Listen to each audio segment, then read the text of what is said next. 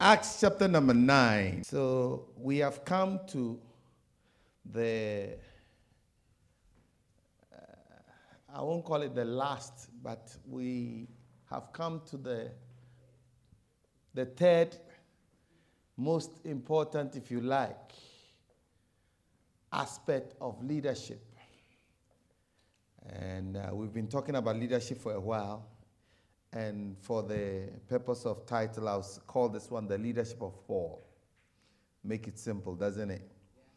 Okay, Acts chapter 9, we're going to read from verse number 1. Then Saul, still breathing threats and murder against the disciples of the Lord, went to the high priest and asked letters from him to the synagogues of Damascus, so that if he found any who were of the way, whether man or woman, he might bring them bound to Jerusalem. As he journeyed, he came near Damascus, and suddenly a light shone from around him from heaven. And he fell to the ground and heard a voice saying to him, Saul, Saul, why are you persecuting me? And he said, Who are you, Lord? And the Lord Jesus said, I am Jesus whom you are persecuting. It is hard for you to kick against the gods or the pricks, as the King James says. So he, trembling and astonished, said, Lord, what do you want me to do? And he said to him, Arise and go to the city, and you will be told what you must do.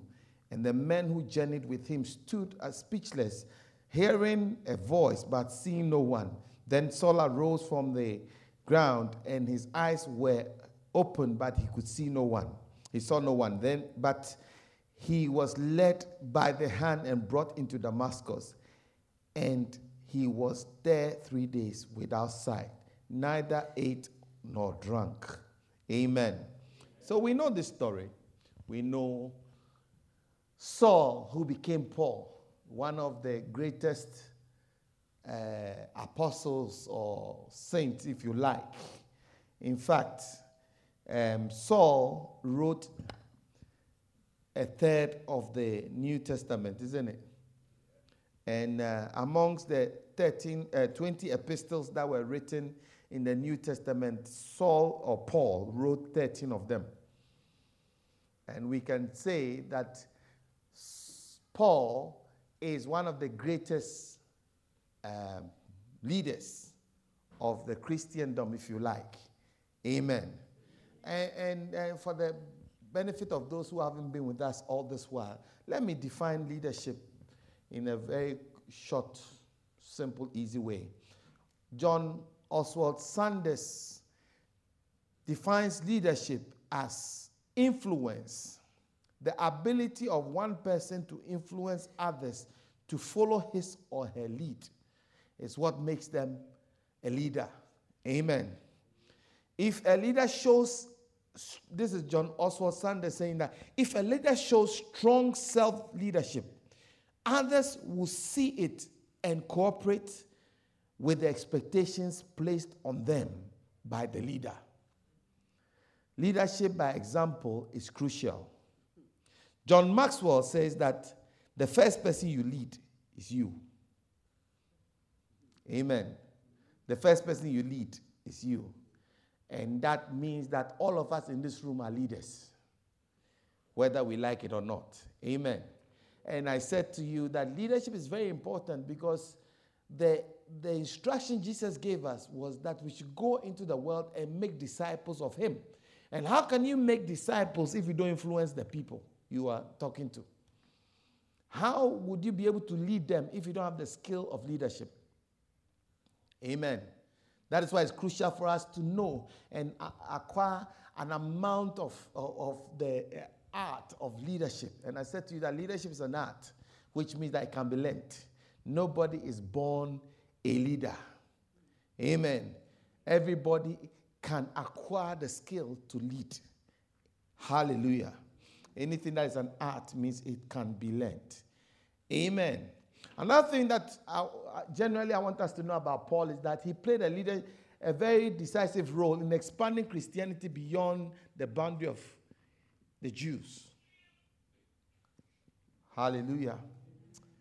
And he established the uniqueness of Christian theology by writing and preaching the gospel of free grace. It is Paul that taught us that we are saved by grace and not of works, lest anyone should boast. Amen. Because the disciples were still teaching that if you want to be born again, if you want to follow after Christ, you have to be circumcised. You have to live according to the details or the rules of the Jewish or Judaism, and then come and follow. But Paul said, no, it's not so. Because if you look at what Jesus came to preach, he came to preach that anyone that believes him will not perish but have everlasting life. So by grace, and grace is free. Amen. But let's look at the person of Paul. The person of Paul. The first thing I want you to see about the person of Paul was that Paul was not a very handsome man.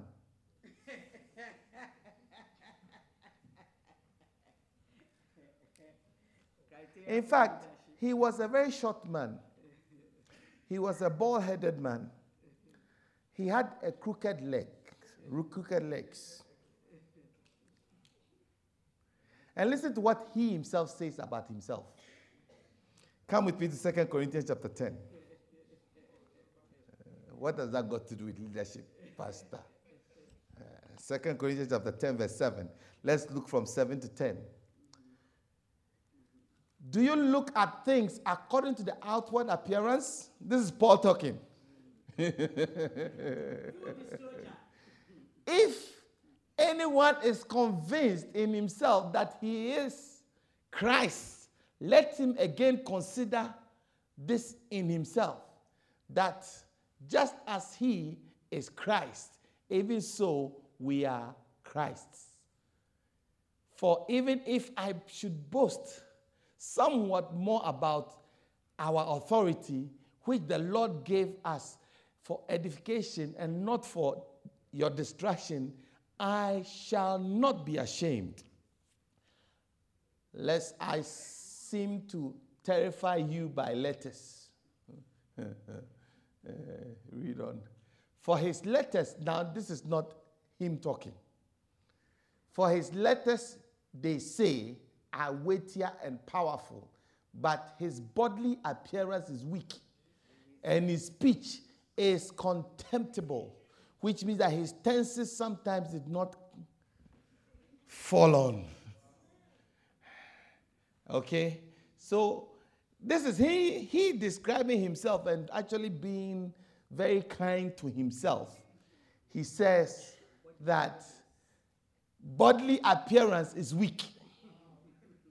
The speech is contemptible. In fact, people, when they saw Silas, were more impressed by Silas than by Paul. And so Paul was like, if you look at the scriptures, it got to a point, Paul said that we didn't come by the strength of man's speech and everything, but we came in the demonstration of power. Don't before you start comparing apples with oranges, it's not about looks. It's not about how you preach, how you hoop and you holler and you sing and as you are preaching. That is not what makes you powerful. What makes you powerful is the demonstration. Hallelujah. Now, what has this got to do with anything? What this has got to do is that sometimes, most of the time, in fact, in 1 Samuel 16, this is Samuel having a discussion with God. He saw Joab, Abinadab, all these sons of Jesse passing, and he thought that God had anointed one of these. But listen to what God says. Are you in 1 Samuel? From 6. So it was when they came that he looked at Eliab and said, surely the Lord's anointed is before him. But someone said, do not look at his appearance or at his physical stature, but I have refused him. For the Lord does not see as man sees. For man looks at the outward appearance, but God looks at the heart. Hallelujah. And we know in history that great men like Adolf Hitler were very, very short, slight built, not really impressive looking, but they turned the world upside down. Hallelujah. And the reason why I'm saying this is that sometimes we miss out on God's anointed because we have a certain criteria in our minds as to how they must look. Are you with me? So sometimes you see that people in leadership position will have to put on some certain clothes and certain rings and certain things to look the part. You know, to look intimidating for you to believe in them. But that's the wrong way of looking at leadership. Hallelujah. You don't need to look at people for their outward appearance. Look at their hearts and look at the fruits that they give. Bible, Jesus said that by their fruits you shall know them. Not by their looks. Not by their eloquence. Because looks, you can make them up. Oh, it's for sale at Boots. Do you get it? See some pastors who make curls and make looks to try and enhance some things. And it's all because we as men, we want to look at you as a package. I remember once I went with my pastor somewhere. And when we got there, we were standing by the door. And the people on stage. And the pastor saw us come. So he was trying to get the attention of the ushers to usher us in. So here is our pastor. Then the usher just ran to me because I looked bigger than the pastor, because the pastor looked small and very lanky, and he was behind me. And the guy said, "Oh, pastor," they thought that my pastor was coming to Peter. So you go and sit here. So I said, "No, I'm not the pastor. He's the pastor." Hallelujah, because man looks on the outward. Amen. And see, some of us, we disqualify ourselves because we look short. We are too tall. Our speech is contemptible, which means our grammar is not correct. And so because of that, we say, no, God cannot use me. Are you getting what I'm saying? But God went past all the other people, and he used Paul more than anybody, even though he looked short. In fact, the people said that when Paul writes, he writes like a giant. But when they see him, it's like, it's like, was he the one who wrote this thing? I mean, we were afraid that we saw him. When we saw him, like, no, we will not read this thing again. Hallelujah. I say his letters were more powerful than himself. In fact, his going to visit the church was a disservice to the church. They should not have seen him. In fact, the letter was better than the visit. Hallelujah. But I'm saying this to tell us that leadership is not about physical appearance. And it's not about your personal inhibitions. Hallelujah. Don't allow your personal... See, all of us have minuses on us. And if you come from where I come from, most of the time, growing up, they teach you by your shortcomings. Isn't that true? They teach you, and so it becomes an insecurity that you carry. And if you don't take care, it will block you from getting to certain places and doing certain things that God wants to use you for. Because you will write yourself off and say that I am not qualified. Are you getting what I'm saying? And I like David. When David said that, listen, out of iniquity was I formed. Was I created. I came, because we Bible commentators believe that David was not the son of the parents of the other siblings that Jesse had. Are you with me? Jesse had maybe this last stepchild that he had from elsewhere, from somewhere. Are you with me? So when he said that bring your sons, he brought the legitimate ones and left the illegitimate one away. Are you getting what I'm saying? So David himself had his own little insecurities. And you will see in the Bible that when the Bible says that when David came, he was ruddy. I mean that he was like albino type of. He was a ginger, ruddy, reddish person. Let's look at that scripture. Go down 16. 1 Samuel 16. No. We are looking. What verse were we on? It's just a few verses down. First Samuel. Have you found it? Verse 12.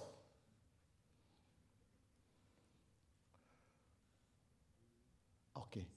So he sent and brought him, and he was ruddy. That's reddish. Where I come from, they call you red. He was ruddy with bright eyes and good looking. Are you with me? Now, when the Bible describes Saul, he says that his shoulder was above every man.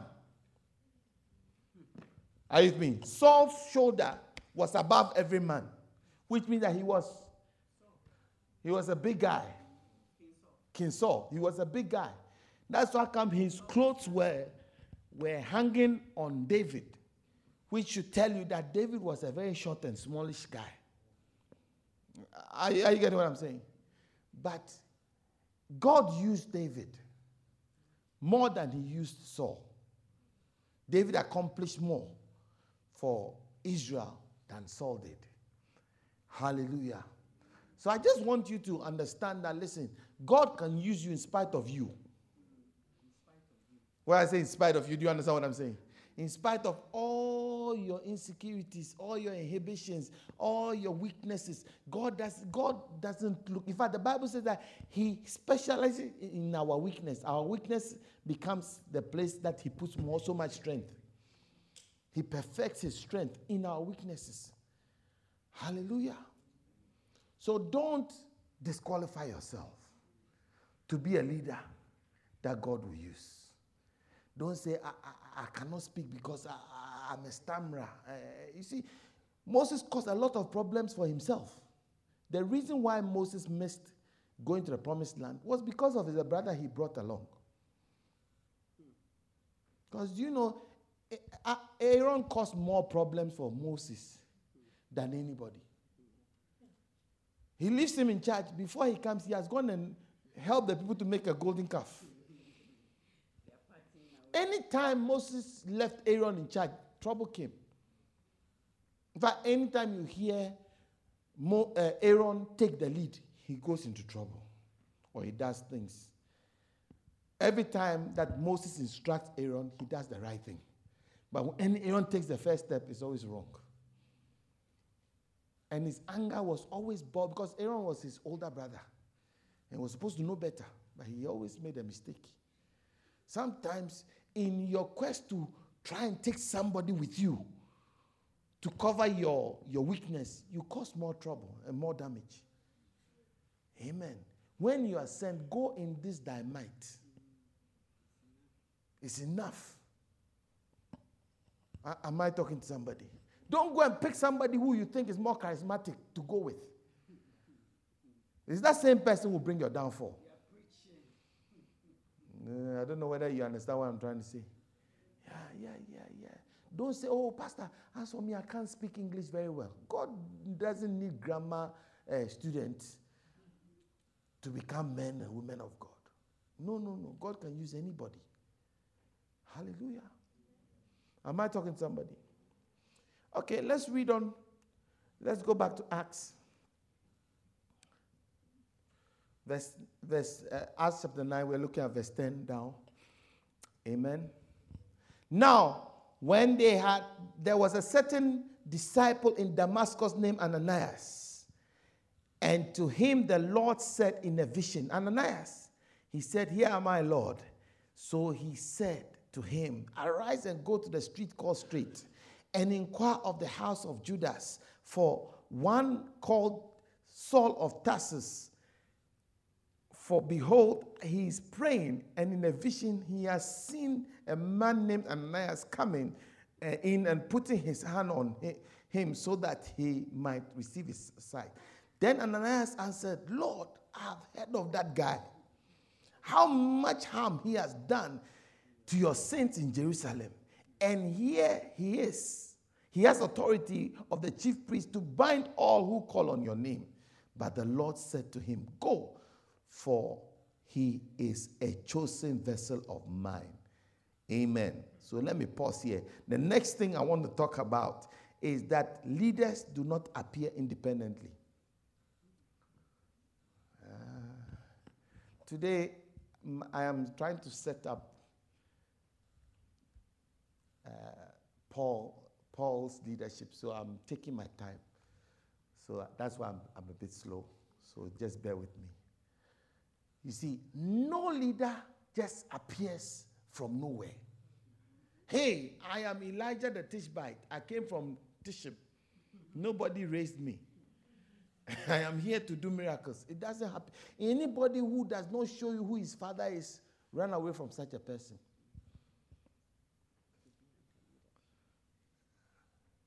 The centurion said, I am a man under authority. Therefore, I have authority.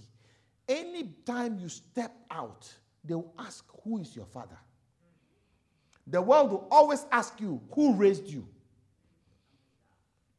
From where cometh down? What rock did you hewn out of?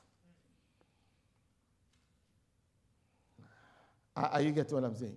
You see, the Bible takes pains to talk about this, to tell you that he did not just appear and become a converted man of God and start doing miracles. Somebody held his hand. In fact, somebody laid hands on him to receive his sight. Are you getting what I'm saying? There's no leader who was born independent of help. Everybody needs somebody to help them. Your mother helped you into the world. Your mother helped you by pushing you out. And there was somebody at the other end to catch you. You are preaching. You didn't just fall out. Oh, I shouldn't go there. Eh? Am I free? The way you are looking at me today is like, what has happened to Pastor today? Everybody comes from somewhere, and everybody had somebody lay hands on them. And you see, when you get high, don't be afraid to show who your father is or who laid hands on you. Usually, the person who had laid hands on you is some small person somewhere. In fact, after this, we don't hear of Ananias very much.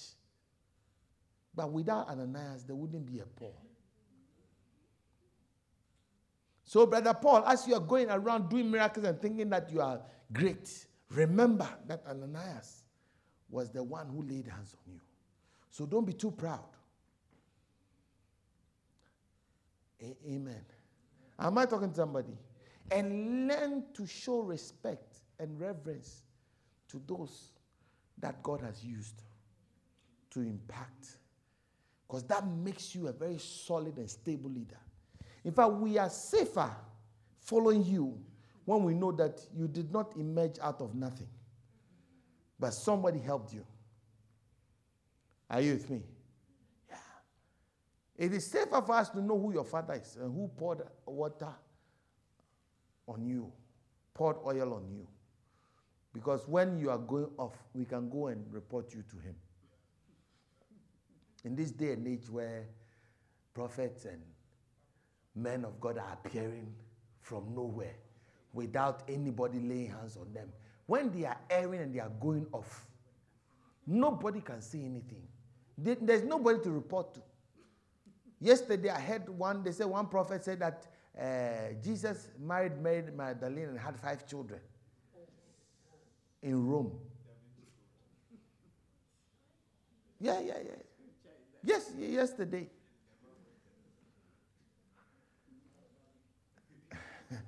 And you see, such a person has no restraint. There's nobody to correct him. There's nobody to put him right. And so he's going off. And I told you that when the leader makes a mistake, we have all made a mistake. And we are all punished by the leader's mistake. You see, when you make a mistake leading yourself, you carry your mistake and you get punished for your mistake. But when you are leading us and you make a mistake, we have all made that mistake and we'll all be punished for that mistake. Are you with me? When the father takes the family, what do you call it? The house, and goes to mortgage the house and uses it to play casino and loses the house. We are all homeless. All of us. We didn't play the lottery. We're not part of the casino. He went by himself. But guess what? We are all sleeping in the street.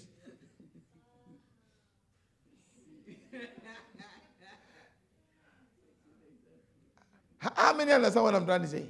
Yeah. So when you are following somebody, please make sure that you know who his father is. Who laid hands on him? From where the rock that he was hewn out of. So that in case there is anything going wrong, there is somebody to refer to. Even Jesus, they came and asked him, who is your father?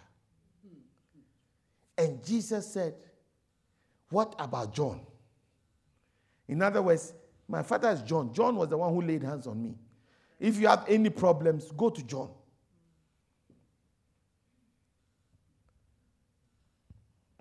Hallelujah. Saul had somebody lay hands on him. In fact, he was blind, the Bible says. And when Ananias laid hands on him, his eyes, the scales fell off his eyes. So the first miracle he received was through Ananias. Meanwhile, Paul is about to raise the dead in a few chapters down. He's about to do wild miracles. The aprons and the handkerchiefs from his body is about to heal multitudes of people. But before then, he himself needs help. He needs healing. And somebody has to lay hands on him. Amen. So please, as you go out as a leader and you start to do exploits, always endeavor to point out who blessed you, who laid hands on you. It doesn't make you weak. In fact, it makes you stronger. Are you with me? Never ever show yourself as, I am Hercules. I came from nothing. And no. Never show yourself. Always be happy to say, this is my father. Your father may be older and poorer and not as anointed. But be sure to say that this is my father. Am I talking to somebody? Are you learning something? Let's read on. Where are we? 15. But the Lord said, go, for he is a chosen vessel of mine to bear my name before the Gentiles, kings, and the children of Israel. For I will show him how many things he must suffer for my name's sake. Now, I'm struggling here because there are about 5 different things that I want to talk about here. But anyway, let me jump. And then verse 17 says that, and Ananias went his way and entered the house, and laying hands on him, he said, Brother Saul, the Lord Jesus Christ, who appeared to you on the road as you came, has sent me that you may receive your sight, be filled with the Holy Spirit. Amen. Immediately there fell from his eyes something like scales, and he received his sight at once, and he arose and was baptized. Amen. And so when he had received food, he was strengthened, and Saul spent some days with the disciples at Damascus. Amen. So one thing that I also want to mention here was that Ananias did not only pray for healing, but he imparted the Holy Spirit. Are you with me? So, in other words, his spiritual father is Ananias. Is that okay? All right. The next thing I want to talk about is in this scripture, verse 17, when Jesus said, no, verse 15 says that, but go, for he is my chosen vessel to bear my name before the Gentiles. Amen. And kings and children of to the children of Israel. 16 says that, for I will show him how many things he must suffer for my name's sake. I told you that every leader must have a purpose. Amen. There must be a purpose. I'll talk about the mission in a little while, but the purpose is something we've already talked about. Remember, there is a purpose for God raising him. You see, anytime you don't know your purpose, abuse is inevitable. A lot of times, most of these latter days prophets who have come have been raised by God for real. But because they haven't taken time to study to understand their purpose, they just abuse it. Because when you don't have a purpose, anything you find, the first thing that comes into your hand becomes a purpose. When money comes into your hand, it becomes a purpose. When fame comes into your hands, it becomes a purpose. When women comes into your hands, it becomes a purpose. When properties come into your hands, it becomes a purpose. But you realize that every leader, every man of God that is raised, there is a purpose. He says that, go, for I will show him how much he thinks he has to suffer. He is the one who is going to bear my name to the Gentiles. And we know that he is the one who opened the door for the Gentiles to come in. All of us came in through the door that he opened. In fact, he had to argue with Peter and co. and put them right. Because Peter and co. were nervous of the Gentiles becoming born again. Hallelujah. Am I talking to somebody? Yeah. So, what is your purpose? Ask your neighbor that question. What is your purpose? It's easier to ask somebody, what is your purpose? Okay, ask yourself, what is my purpose? Self. Why has God raised you for such a time as this? Why has God brought you here? What does God want from you? Are you just here by accident? Are you just here because you just came to school and you were looking for a church and you found yourself sitting here and just by accident? No. You see, if you think that way, you will never ever achieve what God wants you to achieve. Am I talking to somebody? Yeah. There's always a purpose. And you must find it. Paul says that this one thing I do, forgetting the things that are behind me, I press on towards the prize of the mark of the high calling, that I may apprehend the purpose for which I was apprehended. There's a reason why I've been apprehended. I need to understand and find out what is the reason. Because you see what? You will be judged by the purpose. Not by any other thing. Remember the householder who was going and he gave talents. When he gave talents to the servant, he said, occupy till I come. And when he came, he said, it's time for you to reckon with me as to what you have used my talent for. So anything that is given to you is not given by accident. Hallelujah. We are not here by accident. God has called us here for a reason. Amen. And you see, it will be in your best interest, it will be in my best interest to understand why God has called us, so that we can fulfill purpose. Amen. Life is about purpose. Amen. You see, God is a businessman. You see, God is a businessman. And see, every businessman is not in business for fun. There's always a reason. Are you getting it? Sometimes the reason is not necessarily profit. Sometimes the reason is to meet a need. Sometimes the reason is to give out, to also give to society. Are you getting what I'm saying? There's, what's this guy's name? This computer guy. Bill Gates. He started a NGO that is trying to eliminate malaria from Africa. Can you tell me that is for profit? It's not. Are you with me? There is a purpose for his. And you see, God has probably, the whole purpose of his life was to do this one thing. And for him to be able to do that one thing, God needs him to become very wealthy so that he has enough money, enough resources, enough know-how and manpower and everything to eradicate malaria from Africa. And so first thing God does is to give him the wealth. But if he didn't know his purpose, as soon as he got the wealth, I have arrived.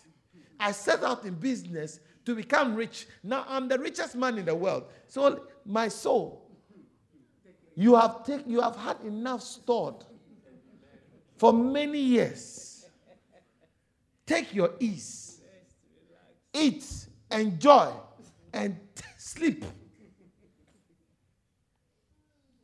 And the Bible says, God said that thou fool, today thy soul will be required out of, because you don't know that all this money I gave you was not for fun. I gave it to you so that you would do what I want you to do. There's a purpose for it. Hallelujah.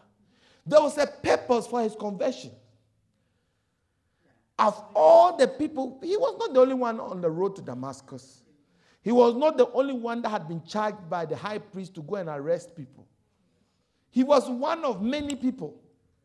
I mean, because you can't get one person riding on a horse. He's going to Jerusalem to arrest 100 Christians and put them in chains and drag them all the way to Sheffield on a horseback by himself. Are you crazy? No, there has to be a large crowd. Isn't it? Yeah, to do that. So there were a lot of people, but he chose him because he had a reason for choosing him. Listen, there's a reason why God has chosen you. There's a reason why you are sitting where you are sitting today. It's not by accident. There's a reason why you're hearing what I'm saying to you today. It will be in our best interest to find out why God has called us, to find out why God brought us here. Amen. What is God looking for from me? What does he want me to do? You see, if Saul, who became Paul, immediately just gets up and then goes to join the Christians in Jerusalem, and they start and they continue in the apostles' doctrine, breaking bread in fellowship in houses. Remember that? In houses from house to house, and the Lord added to their number. Daily are being saved, and they are having party. He has joined the church, and he's just there. And he's just there. Do you know that he would have died, and God would not have been happy with him? Even though he was a Christian, he was an active member of the church. He was active, but he never met his purpose. Amen. Could it be that there's another purpose for your life, and you haven't met it as yet?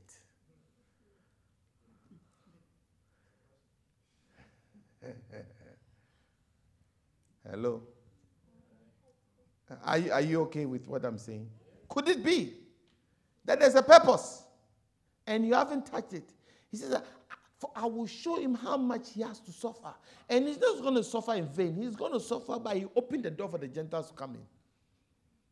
Because I need the Gentiles. Jesus said that other disciples that do I have than this. I believe that Jesus was talking about the Gentiles. And Jesus had in his mind that one day these ones will have to be brought in. And the one who was going to be bringing them in is Paul. So he saved him from the rest of the bunch. And he put him there to the road of Damascus. And he placed Ananias where he placed Ananias. You see that when Paul started preaching in Jerusalem, the people that he came with, they realized that this guy has now started preaching with these people. So they organized that they wanted to catch him. Now the hunter has become the hunted. So they put him in a basket and they lower him down on the side of the wall.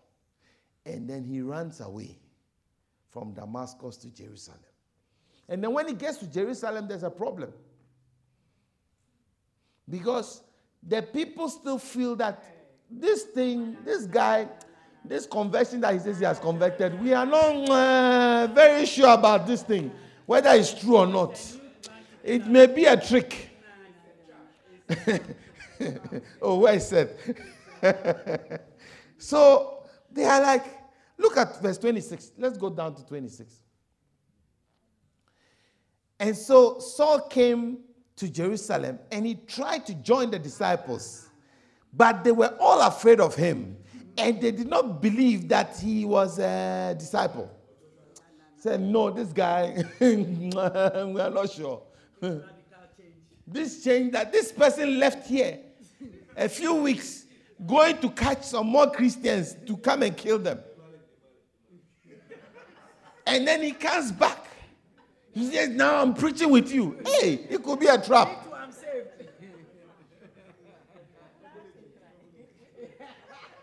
Verse 17.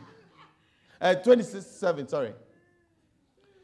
But Barnabas took his hand and brought him to the disciples. For every Paul, there must be a Barnabas. A leader must have help. Every leader needs help.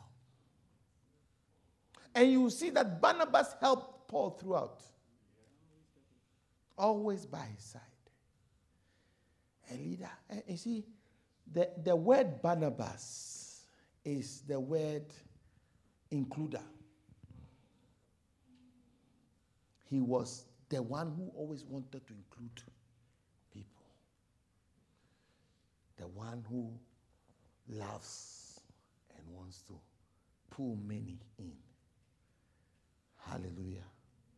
So Barnabas took him and brought him to the apostles and declared to them how he had seen the Lord on the road and had spoken to him.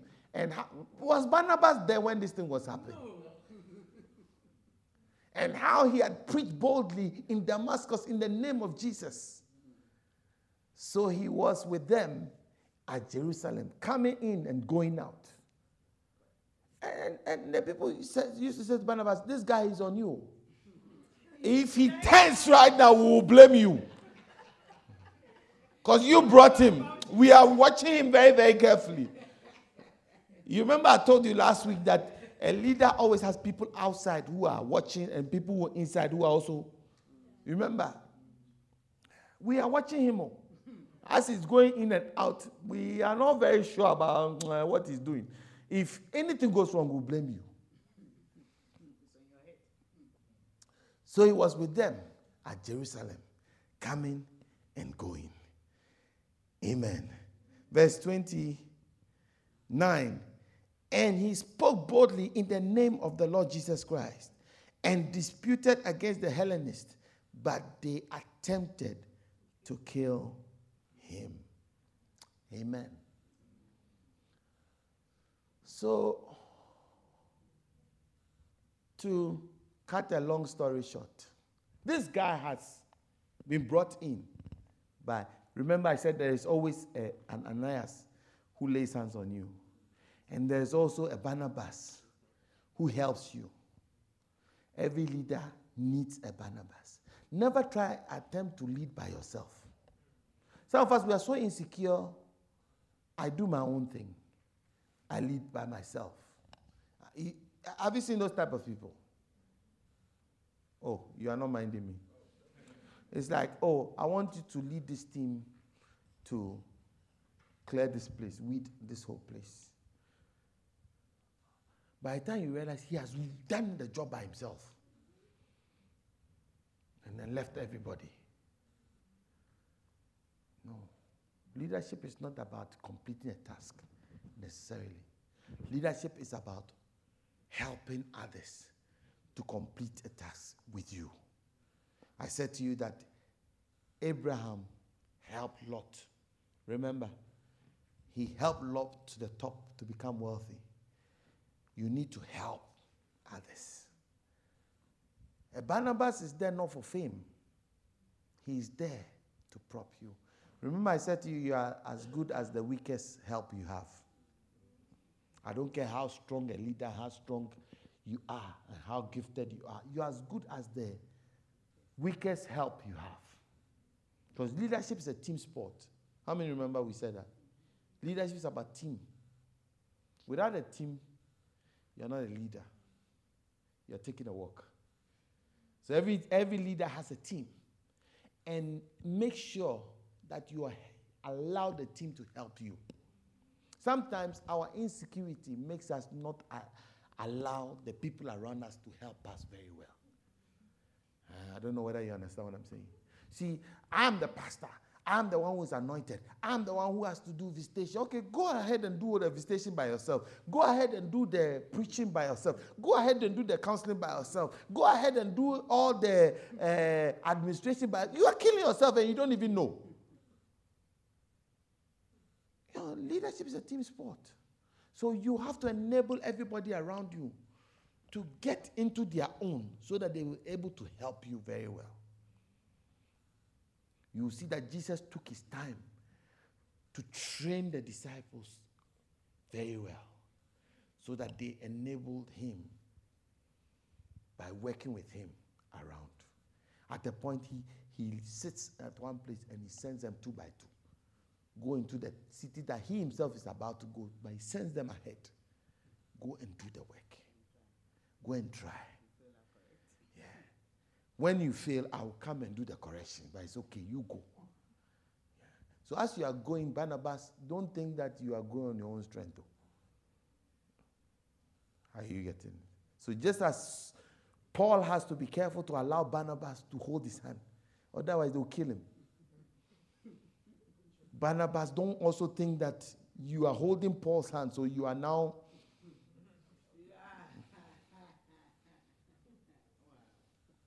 I don't know whether you understood what I was trying to say.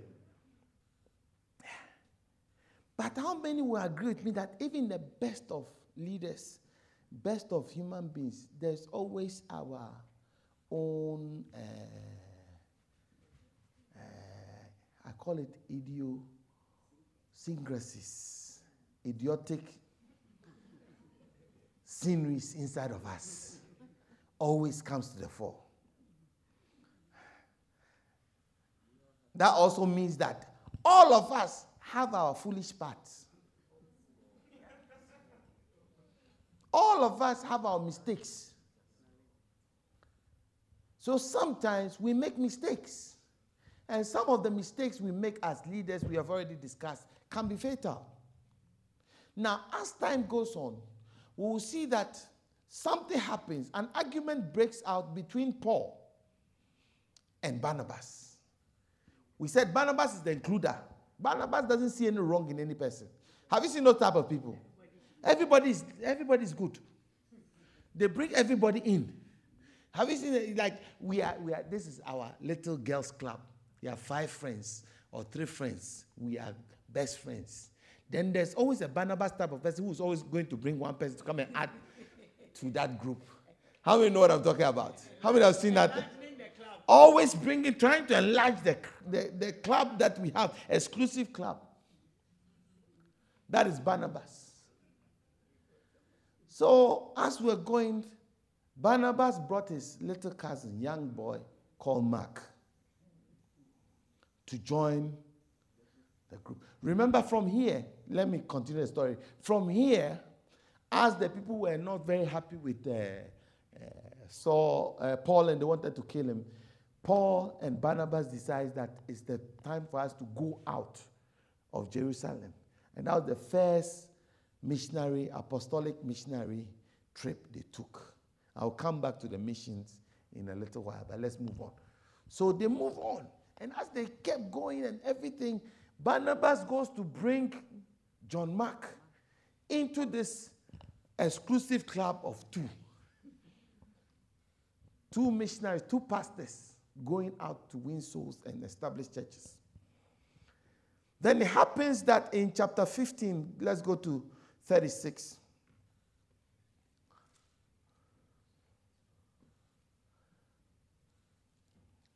Then after some days, Paul said to Barnabas, let us now go back to visit our brethren in the city where we have preached the word of the Lord and see how they are doing. Now Barnabas was determined to take with them John called Mark.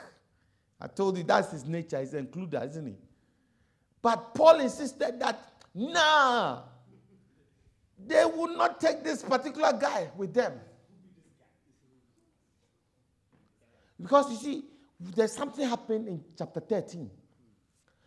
Chapter 13, when they are on this same first missionary trip. So this is about the beginning of the second missionary trip. This is the third missionary trip. The second missionary trip they were going, John Mark was part. He got to a place that I won't go again. He said, listen, this nonsense type of trip, we are going round and round in circles. I'm tired, I won't go again. Go to Acts chapter 13, verse 13. Now, when Paul and his party had sailed from Paphos, they came to Perga and Pamphylia, and John departed from them, returning to Jerusalem. Said, I'm tired of this run. I've been living from suitcase to suitcase. I want my wardrobe. I want my own bed. Every day I'm sleeping in different places. What is all this? And even when we're preaching, they are not even, some of them are sleeping whilst we are preaching. Listen, this is a foolish trip. I'm going.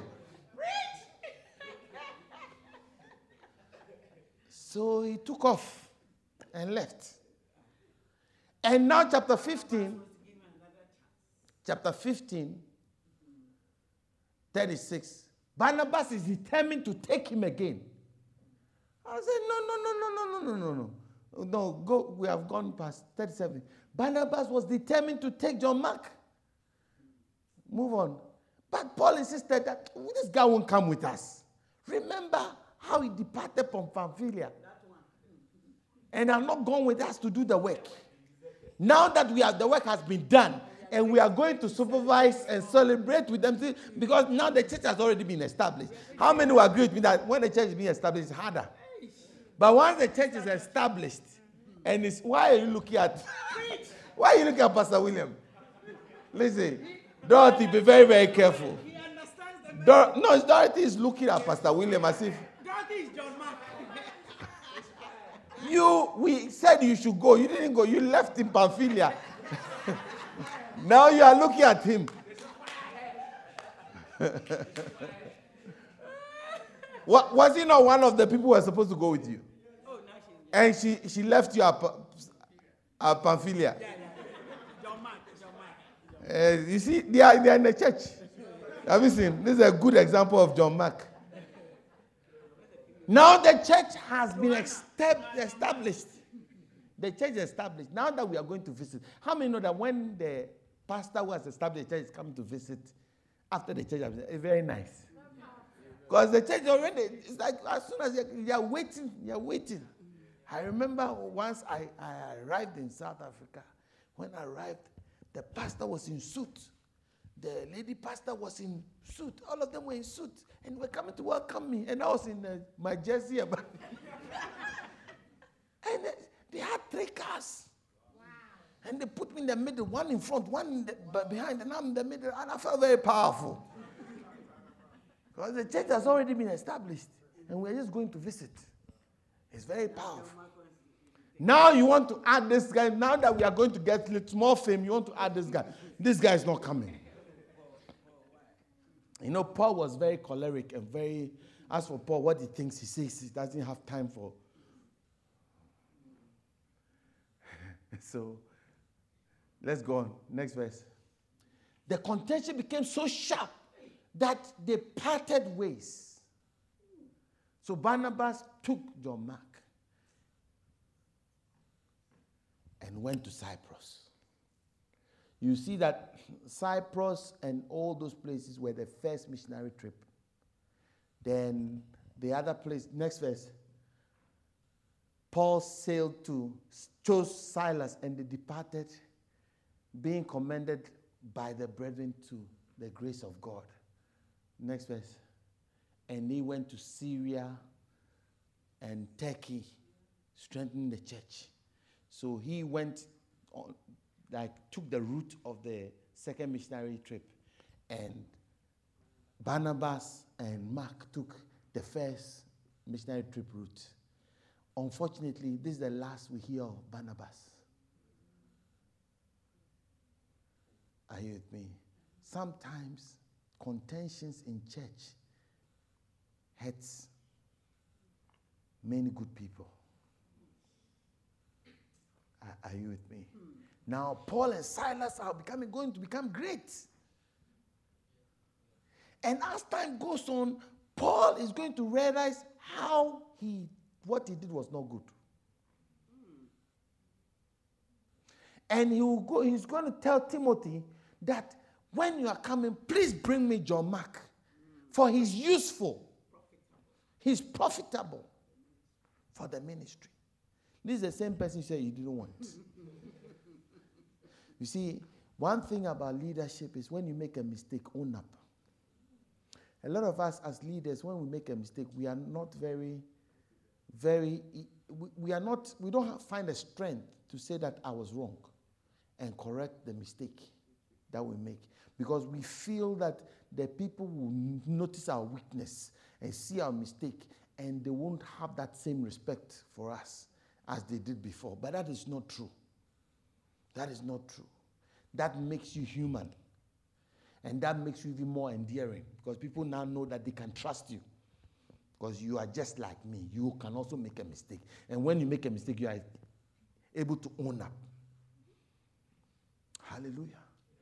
And see, there was another guy who also had a servant called Onesiphorus. Now, Onesiphorus left his master, ran away from his master's church, and found his way to come and join Paul. And Paul, after restoring Onesiphorus, said, I'm sending you back to your master, because I've seen this before. John Mark left me, and I was very angry. When he came back, I did not receive him. But then later on, I realized that I was the one who lost out, because my best friend, Barnabas, has now gone to thin air. So please don't make this mistake with Onesiphorus. So he said to the man that, listen, take him as a favor to me.